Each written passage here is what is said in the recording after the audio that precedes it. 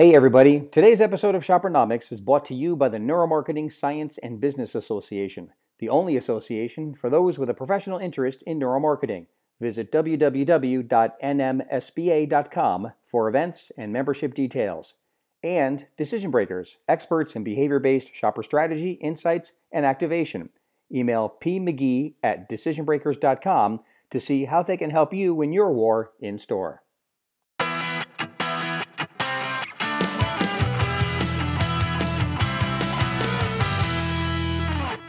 Welcome to Shoppernomics, the podcast for marketing and insight professionals who want to stay current on the latest understanding of consumer behavior and decision making.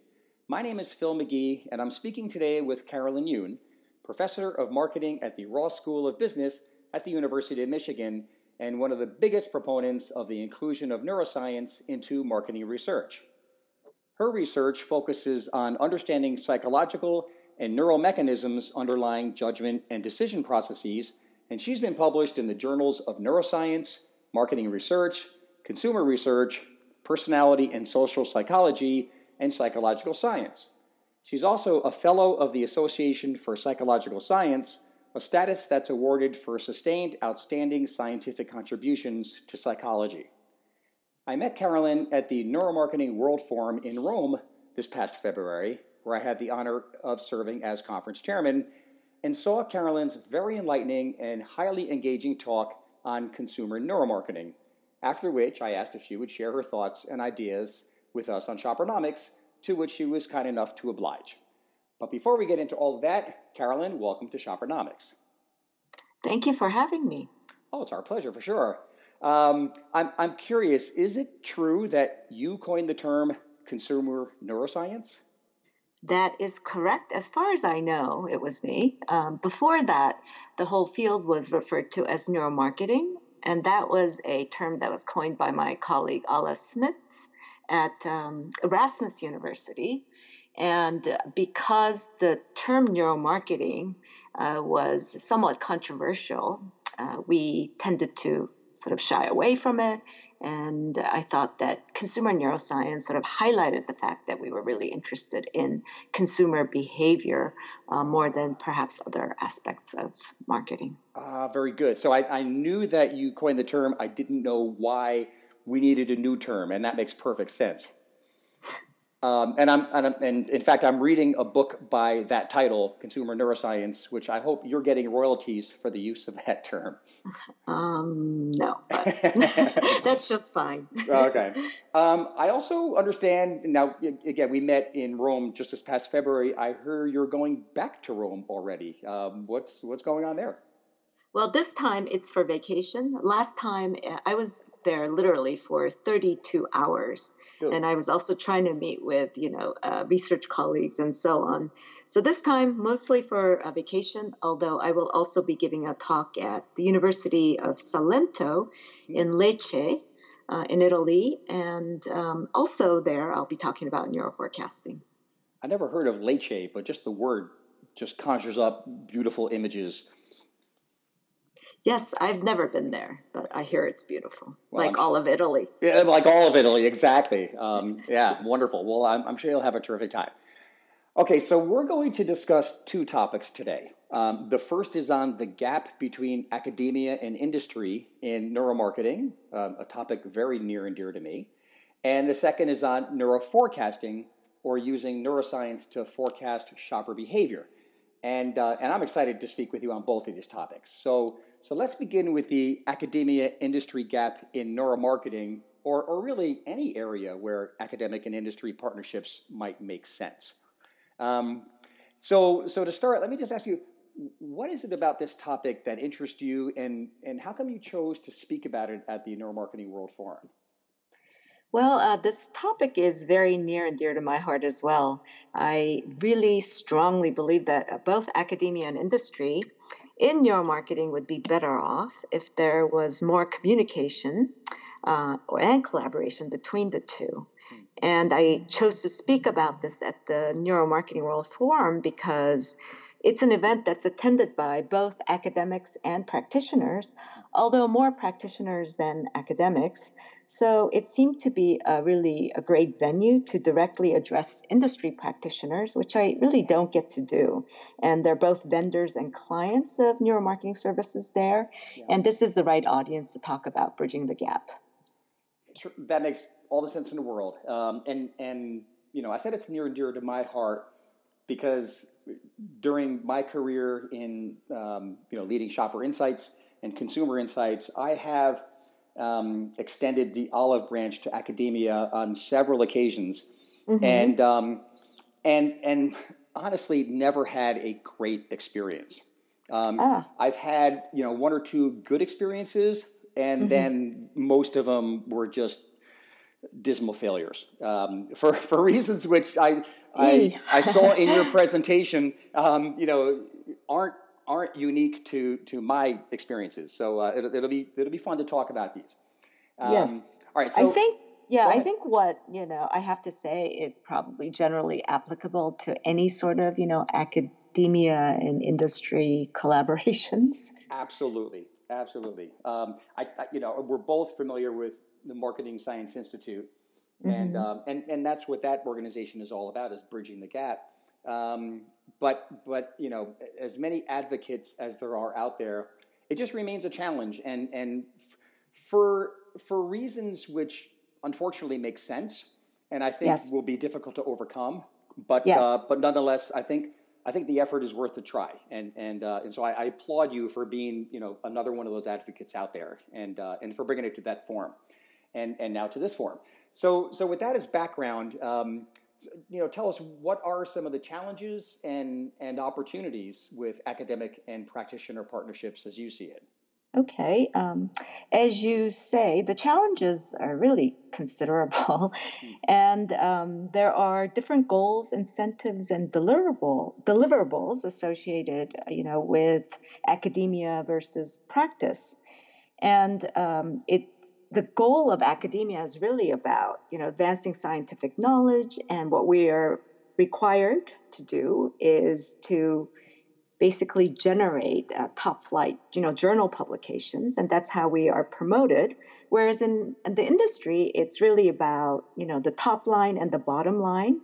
And so those goals are incompatible more often than not.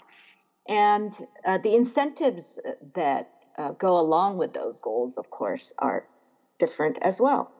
And the timelines, so an academic might spend 3 to 5 years getting a research project to where it appears in print. And for, a business, that timeline is completely unacceptable, right? You have to basically, serve clients' needs, if you're a marketing research company, that is, or you have real problems that you need to address right away. Yes. So that's, a real issue. And then a couple of other, seemingly minor changes that turn out to be pretty cool. At least, what I found is that oftentimes there are single points of contact within industry and within academia. If the academic moves universities, it's not that big of a problem because oftentimes we can just take our work with us. Well, that's good to know. Yeah, but, for an industry person, if they leave the job, they go on to a different organization or doing something else within the same organization, and there is no one to fill that void. And so, not having some sort of, not having deep-rooted investment by the company turns out to be a problem. So I think a team within companies would be helpful. But that is just not something that people think about in advance of, when you're starting off a project. Yes. And then also the partnerships or collaborations require a lot of, memoranda of agreements or non-disclosure agreements and so on, which means legal teams get involved on both sides. And this is excruciatingly slow and cumbersome. And sometimes you just can't even converge on what would be acceptable terms, because often an academic will want the right to publish at the end of, it all. Yes. And businesses are uncomfortable with that, right? They want to know, like, what is going to be disseminated before they sign off on that. So you require a great deal. I think there needs to be trust and a mutual understanding that people will, on both sides, will do the right thing. But, that is hard to achieve. I loved the way you just answered that question, because what you did is gave a nice balance of the issues on both sides. Mm-hmm. Because as a practitioner, I always blamed academia for failed partnerships, not really knowing from their perspective, what are my challenges. Now, at the end of the day, I just kind of, landed on the realization that in academia, your goal is to advance human knowledge, and in corporate America, your goal is to advance the bottom line, and those are just seldom compatible, for the reasons that you described, and you talked about the timelines are incompatible. You talked about the incentives are incompatible, and the objectives are not always aligned. But you also talked about some of the realities on the corporate side, where people moving and changing jobs, and absolutely, you've got to have that corporate champion, and you also have to have the kind of that long-term orientation. That's right. Because at this point, you've got to expect that people are going to be in a job for a year. Not that they're always in the job for a year, but you should probably go into something expecting that. Mm-hmm. And so how do I, structure this partnership so that it can survive that person moving on? And then you also talked about the legal department's, involvement and all the limitations that they put on, which sometimes, because of the publish, desire on the part of academia, it just makes it kind of takes the incentive away for them. So thanks for answering the question the way you did, because it was very, very well balanced.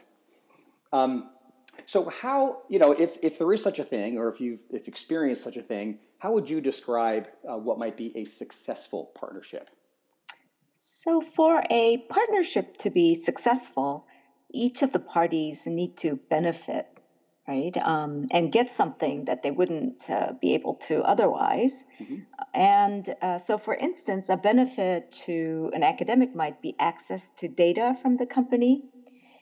Given that if you look at most academic studies, at least in the behavioral sciences, it's woefully underpowered. Mm-hmm.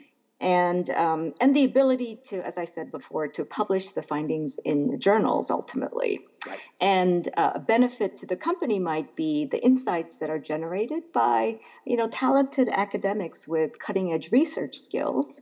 And the company would get first dibs on the findings in the form of a white paper or a presentation to relevant managers within the company. Mm-hmm. So they, get a head start. And they're also, sort of contributing to the social good in terms of, knowledge and best practices in this space. Yes. So are there any examples that you're aware of partnerships that have worked well? Yes, there are a few.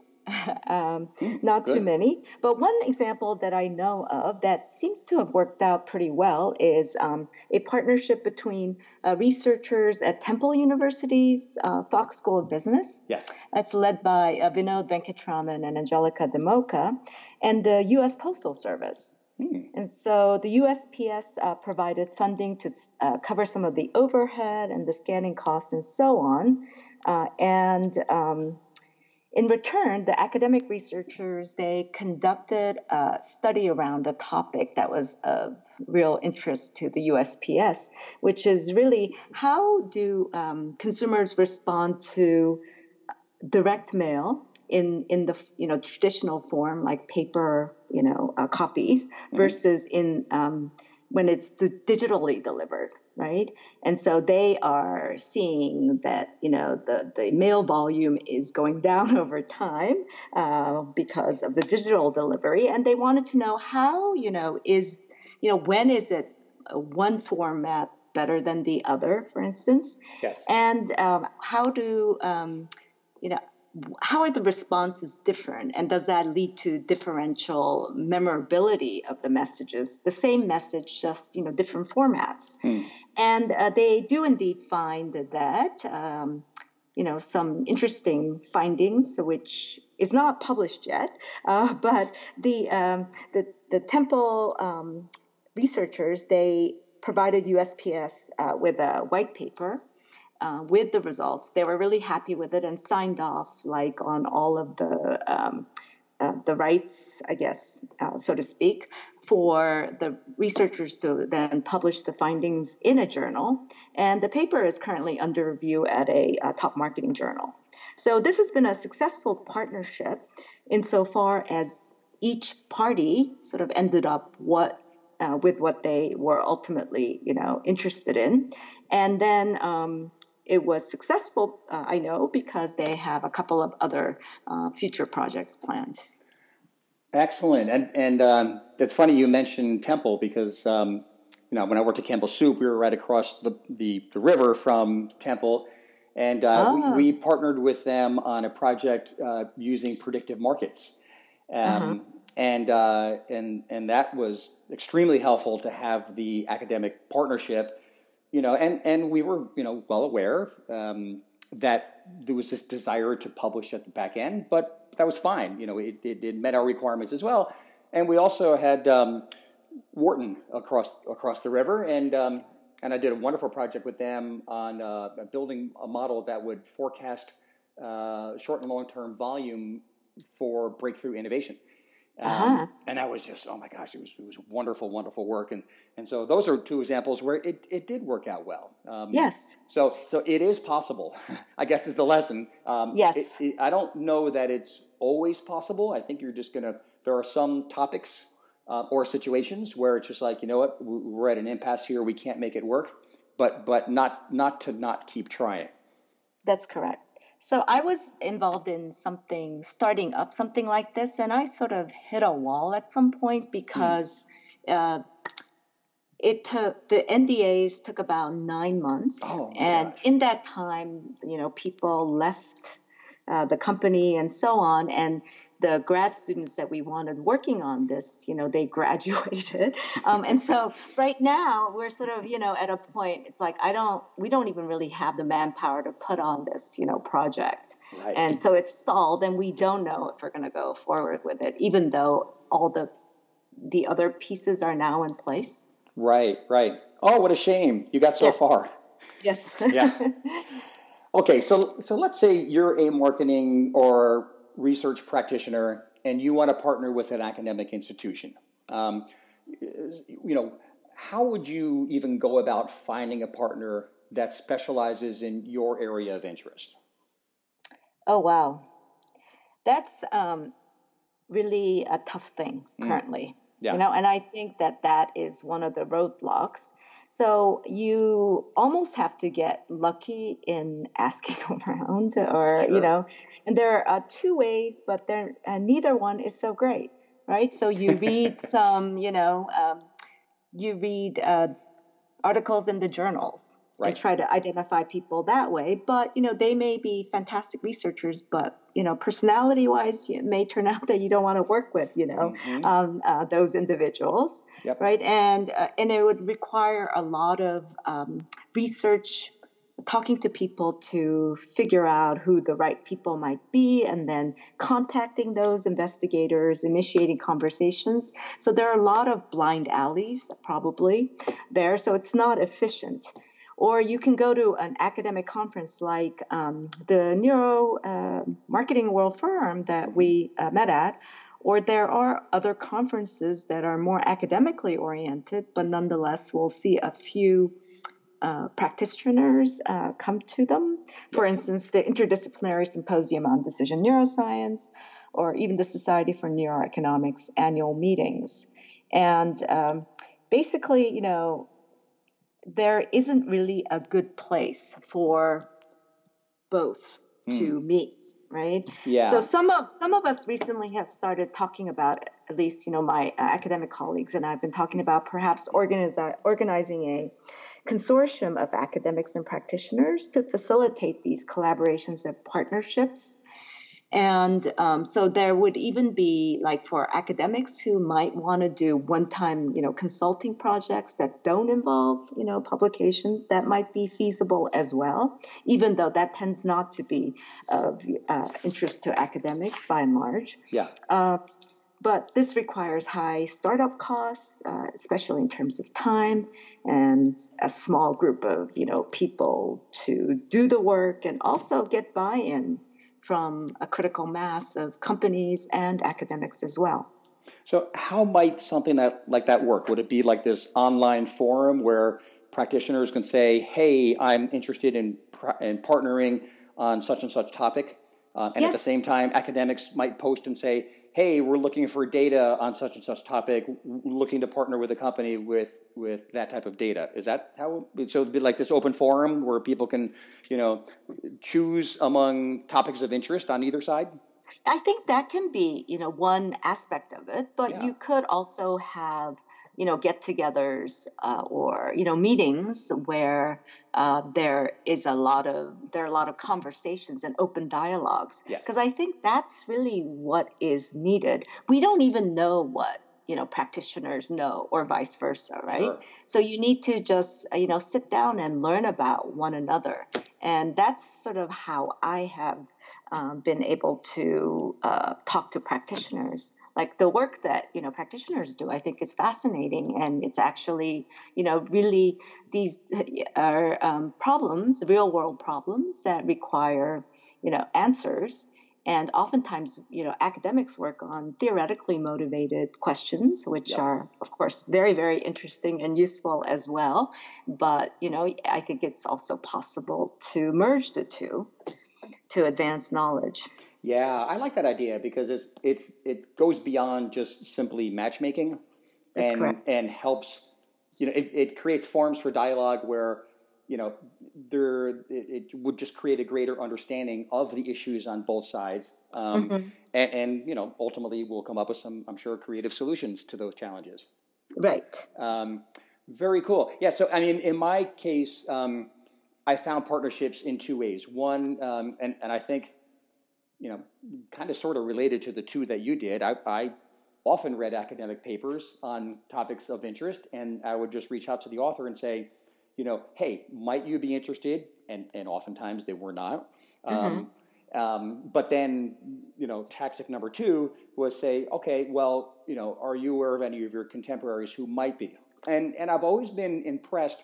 Maybe I just got lucky, or maybe this is a universal truth among academicians. But you guys seem to be really, really well networked.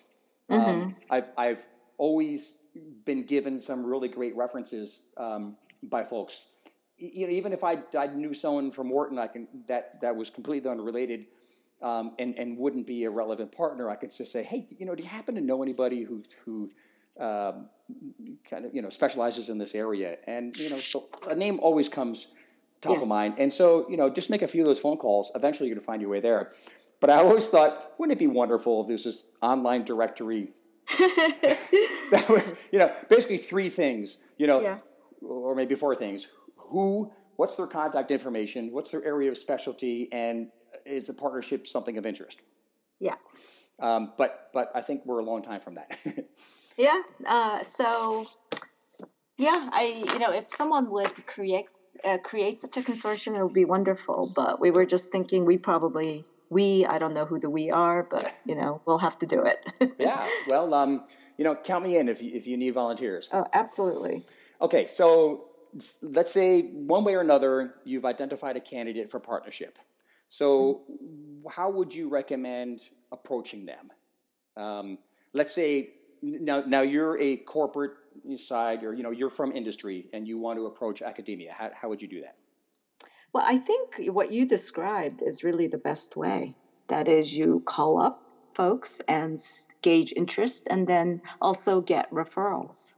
Because I think most academics would be happy to talk to practitioners, so and help out, however they can. Yeah. Okay. And are there agendas typically full for, the foreseeable future, meaning, hey, I'm interested in partnering with you, but, I've got, pretty much a full schedule for the next 9 months. Let's talk after that. Or is that often going to be the case or not so much? I don't think so. And if someone says that, it's not happening, So, okay. Right. So that's like code for, never, in my view. Right. So I think if it is an interesting enough project, you'll see immediate enthusiasm, Okay. or it will just kind of fizzle out. Got it. Okay, so continuing down this path of you're a marketer or a researcher and you want to partner. So you found someone, you've reached out, you've engaged in the conversation, you've got someone who's interested in partnering, and I think for me this is the big question. I've got a couple more after this, but I think this is the big one. What incentives might you use to motivate someone in academia to partner with you? I think research funding and interesting data will do it. And the ability to publish, I really should Yes. Highlight that. And this could be, in disguised form. It doesn't always have to be, you don't need to divulge all the sensitive information or anything that's proprietary. And perhaps the practitioners don't realize that. Mm-hmm. But that's really it. It's not going to be money, or yes, I've learned that. but an interesting or intriguing question, good data. These are the incentives that I think would be motivating. Yeah. On the topic of cash, I mean, you're right, or financial incentives, in the form of funding some work, is something that generally might work. But yes. in the form of, hey, would you do this partnership in your spare time, and we'll, give you $10,000 to do with whatever you want. And so, now objectively, there have been situations where that has worked. In fact, where I've reached out to partners, like there was a guy at Wharton. I don't want to use names in my examples. His topic was strategic planning. And I said, look, we want to make sure we're doing this right. So we got the marketing leadership team together, and we paid him, I think it was like $3,000 to come over for an hour and give us a lecture on strategic planning, and it was wonderful. So sometimes money does work, and in fact, some who have done this a few times have a fee structure. Yeah. So it does work under the right circumstances, but as a general rule, it's not always the right the most important incentive. And one reason, at least that I've been told why not, is because people who go into academia aren't necessarily profit-minded. Right? If they were, then they'd be practitioners. So money isn't really the kind of the carrot that makes them want to partner with you. Simple. Yeah, no, it's true. I think it's just not part of their self-concept to think that I'm motivated by money. Yeah. Even though getting paid is nice, right? Why not? But if the company is willing to cover some of the overhead, I think that would be really attractive as well. Because in the business schools, we don't really write out for these large-scale grants that they do in the science fields, science and medicine. Right. And so for more large-scale projects or even, neuroimaging studies that might require more resources than a regular behavioral study, I think that, even covering the scanning costs would be really attractive to academics.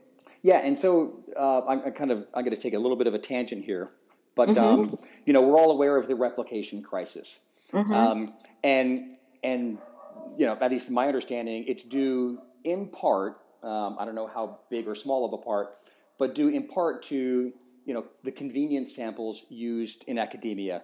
Mm-hmm. Where basically they give students some small incentive, and then it's hard to replicate because they were students, and it was a kind of a incentive that was uniquely attractive to students. It doesn't necessarily work for moms or Mm-hmm. whatever your target market happens to be. And Sure. so would money to be used to get a quote unquote better quality sample be something that academia would be interested in? I know I'm asking you to speak on behalf of all academia. Yeah, exactly. And I'm just thinking through some of the issues here. Yeah. Sometimes I think more heterogeneous samples is really great in establishing generalizability, right? To see whether an effect is robust, Right. and especially if it's a large effect that is very meaningful and important, then I think having these heterogeneous samples would be really wonderful. Oftentimes, though, because we do publish theory-based studies where the internal validity of the study, sort of, how good the instruments are for measuring what it is that you want to without the confounds and so on, is what's important. It's almost like you don't want the heterogeneous samples. I don't know if that makes any sense to you. Mm-hmm. So it sort of depends on the purpose of the study and what the question is. Right. So it's not necessarily that having these samples that are more representative of the population at large is going to solve the problem. Okay, all right, that's fair. That's fair. And so I was just wondering, kind of in the mind of academia, would they jump at that as an incentive to say, yeah, I'd prefer not to use convenience samples, but that's really what I've got available to me and what I can afford. If you're willing to give me money so that we can, buy a more representative sample, then by all means. Yeah, I think so. Yeah, definitely. Beyond the college sophomores or the college freshmen. Yeah, absolutely. Right. I've known in some studies, a bottle of wine, they'll do pretty much anything. Yeah. Well, going back to incentives, and this isn't necessarily an incentive, but I find another thing that really works to motivate an academic partner is to be flexible. Meaning, at times I approached academia and said, hey, this is my topic of interest. This is what I want to learn. And they'll say, yeah, I understand what you're after, but from an academic's perspective, that topic has already been studied, not in your context or for your category, but in other contexts and categories. And so that's not of interest to me. However, if you were to, add this twist to it so that now we're entering new territory, then I'd be interested. So as the practitioner, if you were willing to kind of negotiate on, what we're after here, then that's going to go a long way toward a successful partnership, I think. Yeah, I think that's a great example of how something could come about and have it be a fruitful partnership. Yeah, and I think what that means is, as a practitioner, when you're doing your annual learning plan, you don't want to have your entire learning plan be based on what you're going to get out of academic partnerships. I've often thought of these as supplemental to my learning plan. If nothing comes out of it, then there's no loss, for either of us. And if something brilliant and game changing comes out of it, then even better. But I didn't put all my eggs in a basket, which just may deteriorate in the short or long term. Sure. So it becomes kind of that extra thing that I do as the practitioner, and that's how I think about these partnerships. Yeah, and the same goes for academics as well. In fact, we don't know if our hypotheses are going to bear fruit. Sure. And so you will layer on different questions Right. in case things don't, work out. So, all right. So my next question is about, the best way to manage a partnership. So, you talked about, for example, timing, and they don't always align, right? And, the practitioner wants it within 3 months, and the academic doesn't feel like they're working against the timeline. So now you're the practitioner. You've got this partnership. Things are in motion, but you just feel as though, my gosh, this thing is just dragging its feet. How might you? And I know this is not an easy question, so I'm putting you on the spot here. But how might you manage a situation like that? From a practitioner standpoint? From a practitioner standpoint, yeah. Yeah, that's tough.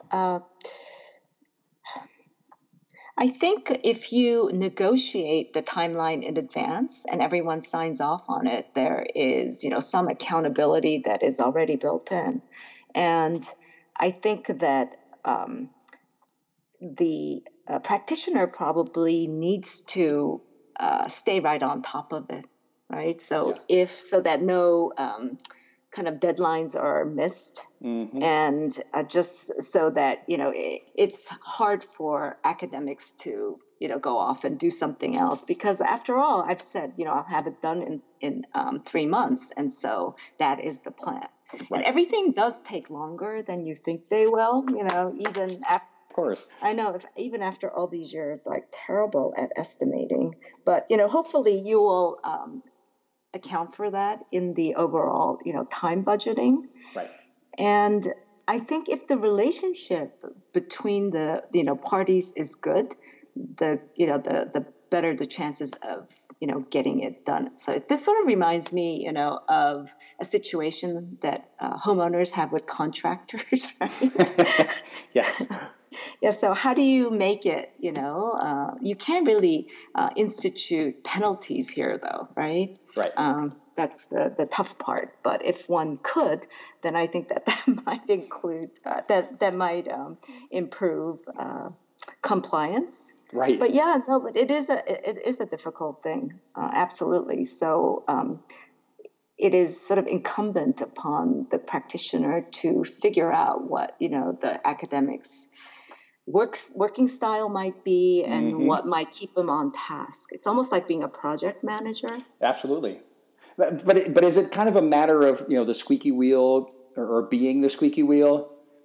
And so just in that project manager. I think that, yes. Yeah. Okay. I think that helps. Yeah. But of course, it's a fine line. If you're too annoying, then they might stop answering the calls. Right. But you made a good point. There's nothing unique about this situation in academic practitioner partnerships. Behavioral economics has an effect called the planning fallacy, because it's kind of universal, right? And the general rule of thumb is put together your absolute best estimate of how much it's going to cost and how long it's going to take, and then double both of those things. Right. Because that's the practicality of just how things work. Right. But I'm wondering if it'd be possible to get some, minimum level of guarantee from the university, though. So if someone else, within the business school, let's say, were to sign off on the plan, right, then there's someone internal to the organization that is also holding you accountable. So an academic might, not slack off. Right? Yeah, good point. And kind of to that point, isn't there also kind of a built-in mechanism for project management? Meaning, isn't it generally that the students are going to be doing the work, and so if students are there, the work gets done. If the students are gone, then the work stops. Yes, unfortunately, that tends to happen. Yeah, so you really want to be aware of that and manage the timeline accordingly. And that is more the case the more senior the investigator is. So if you have an assistant professor, they're probably less likely to drop the ball. Oh, good point. Yeah. Really good because point. They still need to, get tenure. Yeah. Very good. Okay, so in terms of the the challenges, the opportunities, what is a successful partnership, how might you go about one. We went through all of the big questions that I had, and you've answered them marvelously. Is there anything else on this topic that we didn't talk about but should have? I guess I would just make a plug for thinking about the long-term interests of a company. Oftentimes, the focus seems to be really in the short term, but the discovering ground truths, establishing retest reliability, doing work that informs predictive analytics, which is all the rage today. All these are, important endeavors. And if some, neuromarketing practitioners were willing to participate or take even a, leadership role in all of this, I think the whole industry would be better off. Yeah. How true. And just, kind of thinking back through my own experiences with the partnerships, one model that has worked well for me, and I wish I learned this sooner because I would have done it more often, is ask that the academic partner, that their role be more of an advisor. So basically you're going to hire a research supplier to do the work. And so the role of the academic advisor is to come in and kind of observe the process and provide guidance throughout the work, even screening the survey, evaluating the models, even, kind of going through the interpretations and conclusions and just, just make sure that objectivity is and expertise is incorporated into the work, and you're not just getting whatever the supplier will come up with on their own. That has worked really, really well because it's not a big burden on the academic partner. That's correct. If it's a fun project, they're going to love it. Yeah, we learn from that. Sure, because you get to see real application of the work, and it doesn't always have to be the advancement of human knowledge. Sometimes it could just be a really cool project. Exactly. And another thing that I've kind of learned relatedly is, you talked about the level of somebody. The more junior that they are, the more likely to be doing the work themselves. I've also found that the more senior they are, the more, I shouldn't generalize this because this is one example, but in this particular example, this person had been department chair and dean, and they've achieved every academic goal one could ever have, and so at that point in her career, she just wanted to do fun stuff, right? And so I happen to have something that was really fun, and so who you approach, matters in terms of what's going to be of interest to them. Yeah, absolutely. Yeah. But I think you bring up an excellent point about the academic advisory role. Yeah. I do think that companies should avail themselves of that. Yes. So that, the results don't seem like they, come out of a black box. Absolutely. Especially if you're breaking new ground. Yeah. And coming up with new, algorithms, in the day now of AI where, it's just head-spinningly complicated. Exactly. To bring in an expert to kind of legitimize it, not to legitimize it, but to validate that what you're getting is real stuff. Can be super, super helpful. So now let's transition to our second topic, and this one is on neuroforecasting. Okay. And I love this part of your talk because it brought neuroscience to life, at least for me, with respect to opportunities in neuromarketing. How as a practitioner do I use neuromarketing, or at least here's another way of using neuromarketing, or I should say neuroscience actually.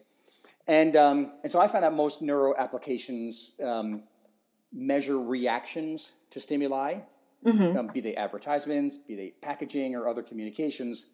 But in this instance, it's used to predict and not just correlate behavior. So love that. It was great discussion. Thank you.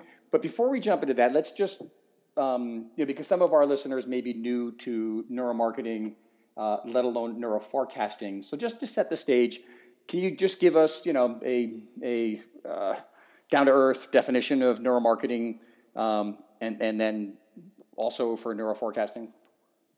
Sure. I think of neuromarketing as using a broad set of neuroscientific tools and, or neurophysiological tools. So it's not just, neuroimaging, but it could be biometrics or even eye tracking to basically collect marketing research data to inform some sort of, a problem or a question.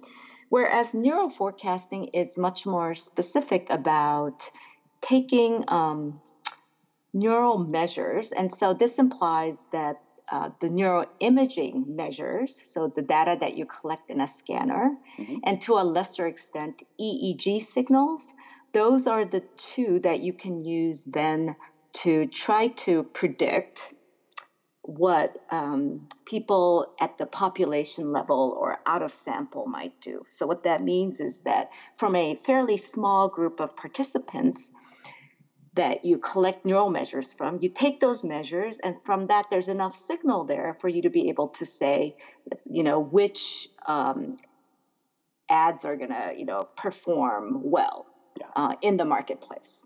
Good. Then just carrying that ball a little bit more forward.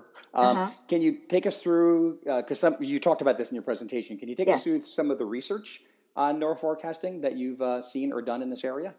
Sure. It's relatively new.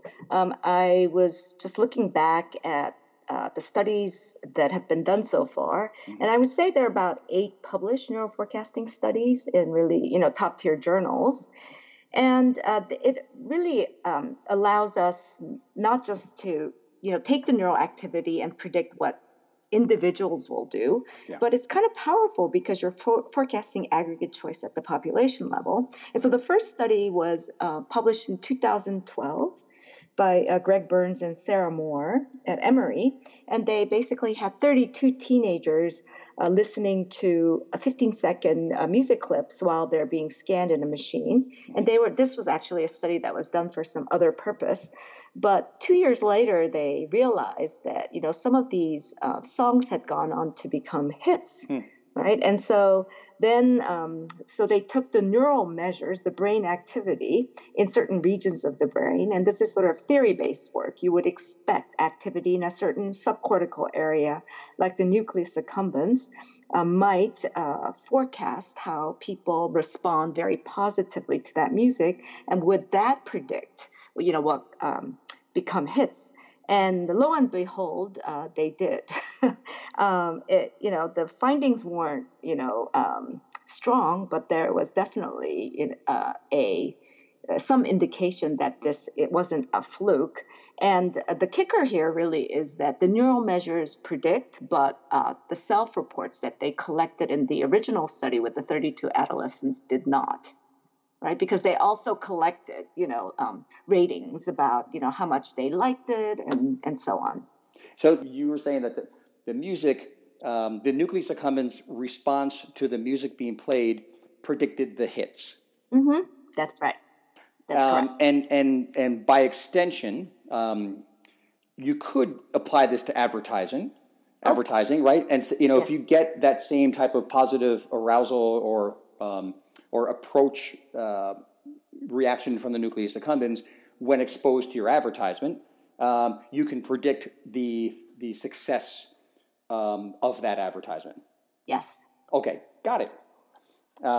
Very cool. That's a really, really great application for that.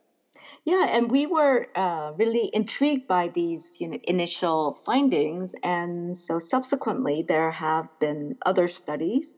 And so there is a German group that used, I believe it was commercials to and tracked sales in a supermarket, for instance, and same sort of thing with loan appeals on Kiva. This is a microlending site. And in my own work with Brian Knudsen and Alex Janevsky, we have shown this with crowdfunding appeals on Kickstarter. So by collecting their neural signatures when they are viewing projects, Kickstarter projects in the scanner, we could forecast which of these would be more likely to be funded than not. And so the only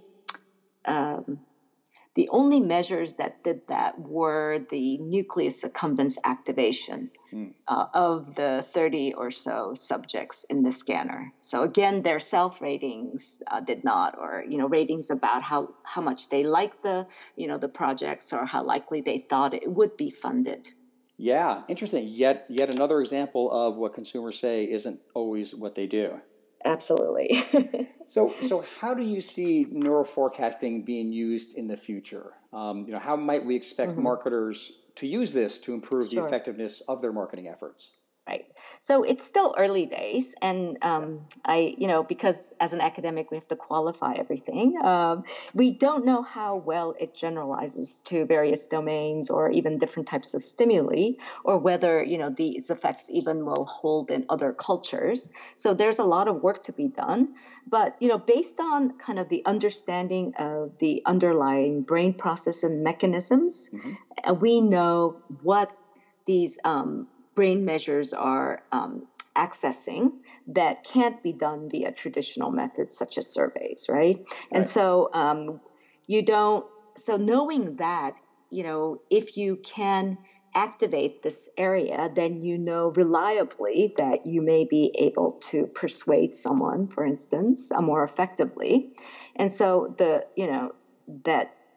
So principles that lead to you to identify stimuli that would elicit these kinds of neural signatures may be very useful in some domains, like, when you're trying to forecast whether a movie is going to become a hit or something like that. Right. Yeah. But more importantly, I think what we want to do eventually is to identify less costly and more scalable methods, perhaps leveraging EEG, that would be sufficiently good enough indices of the neural activity that we can only measure with the fMRI, and then do that to use neural forecasting in the wild. Right, because fMRI is just not scalable, but it helps us to do the theory-based work, right? And then we can validate some of these other methods. Yes, and so all right. So let's say I'm a practitioner. I'm listening to this and saying, I love this idea. I want to do it. And so now you're thinking about, all right, well, what supplier is going to be capable of doing this? Is this so new that, you really got to kind of proceed with caution? It is new, and we should proceed with caution. Absolutely. And there are very few neuromarketing vendors that collect fMRI measures anyway. It's just a handful. Sure. So most of them will use EEG plus, biometrics, or actually EEG you can also think of as a biometric tool. Right. And honestly, I can't really answer this question because I don't know what algorithms are being used by the companies. So it could very well be that they are, accessing, in part the nucleus accumbens, but I don't know. So here's a great example of a potential academic partnership where if you find a supplier that claims to have this as a capability, you can say, great, let's work together. But by the way, I'm going to pull in this expert over in academia who's going to make sure that I'm not just being sold a bill of goods here. Exactly. So you concluded your presentation with a call to action for both academia and industry. I don't remember if it was on the first topic we talked about of partnerships, or the second part on neuroforecasting, or kind of both of those things. It's probably both. take us through the call to action, because it was a really nice distillation of really kind of what you want people to take away from these topics. Yeah, so believe I had a call to action for practitioners as opposed to, academics. I think the academics also need to do their part and meet in the middle. But for practitioners, building and developing relationships with academic researchers, I think would be valuable. Learn, inform, and challenge, and identify and tackle questions, problems, issues that could be of mutual interest or benefit. But set reasonable and realistic expectations and be willing to champion collaborative work. So those are some of the things. And then I think, making the case that scientific rigor is important and necessary to address marketing problems, especially in this day and age with, big data. We really sorely need good theory, because that's how you figure out, why you look and where to look. And a lot of the data mining approaches these days, frankly, worry me a bit. Yes. Right. And so managers should really strive to understand kind of the underlying cause of whatever an emerging trends might be. Otherwise, you're reinventing the wheel over and over again. So I would like for us to really value the theory-based work, as well as everything, all the wonderful computational tools that we have available to us today. Yes. So great points, kind of all around, and especially, at least for me, the scientific rigor, and the point that you made about big data and these massive data sets that we're now working with to create AI models, and this is not uncomplicated, and right. And the devil's absolutely in the details on this, but it's too much for a practitioner to be able to understand, unless they just have this as their specialty and they are a true bona fide data scientist. Right. Otherwise, it comes down to trust, and so it's great to have the involvement of academia to be able to help us get to the next levels in these areas. I know there's been a lot of disappointment with respect to big data. I think there's been the expectations of what it can do are grossly exaggerated, and the cost of creating an internal capability have been grossly under exaggerated, and it just really hasn't produced kind of the return that I think people expected. Now there are exceptions, of course. Yes, but I think generally speaking, that's been my observation. Yeah, me too. So And I think what academics do really well vis-a-vis the practitioners is to generate theory, and we know how to do that, and develop sharp hypotheses against which you can test data against, right? And that puts structure on the problem so that anything that's unobserved or latent information can be properly accounted for while making inferences. So that's my pitch. Well, key word you just said is structure, and that's among the list of things that you get when working with an academic. You get someone who is objective. You get someone who doesn't have an axe to grind. Yeah, we don't have skin in the game. No, exactly. And how great is that? Because you've got kind of bias on on the supplier and the client. Everyone wants to get the result that the client's looking for. In academia, they don't care. Yes. So that's just kind of part of their process. So I think it's recognizing that we do need each other. And just being persistent and finding ways to make it work. It's not always going to work, No. and there are reasons for that, and they can't always be overcome. But absolutely try. If nothing else, you're going to learn from every attempt that you make. Yes. Yeah. And so I think it's we have a lot of. There's cause for optimism as well. So I don't want to sort of end on a pessimistic note that we're not doing enough, and it's just that translational work is difficult, right? And it requires experts who understand both neuroscience and business world. But the good news is that we are seeing more of them in the business school community. Yeah, and I would just kind of echo your desire to end on a positive note, I would say, it's worth the effort. Mm-hmm. Oh, Yeah. absolutely. Yeah. So Carolyn, this has been really terrific. I've thoroughly enjoyed this conversation. If anyone wants to learn more about you and the work that you're doing or have done in consumer neuroscience, are you available for people to reach you? Do you have a website? Oh, sure. A good way for people to connect? Yeah, and well, maybe the best way is to just drop me an email at yoonc@umich.edu. Terrific. I should be easy to find using Google.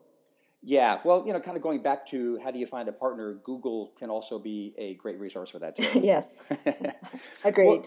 Well, thanks, Carolyn. It's really been great speaking with you. Thanks for taking the time to take us through this, and I thoroughly enjoyed it. Me too. Thank you so much. Sure It's thing. been a pleasure. Great. All right. Take care. Bye-bye. I hope you enjoyed today's episode, and I'd like to give a special thanks to Decision Breakers for making today's episode possible. We'll see you next time on Shoppernomics.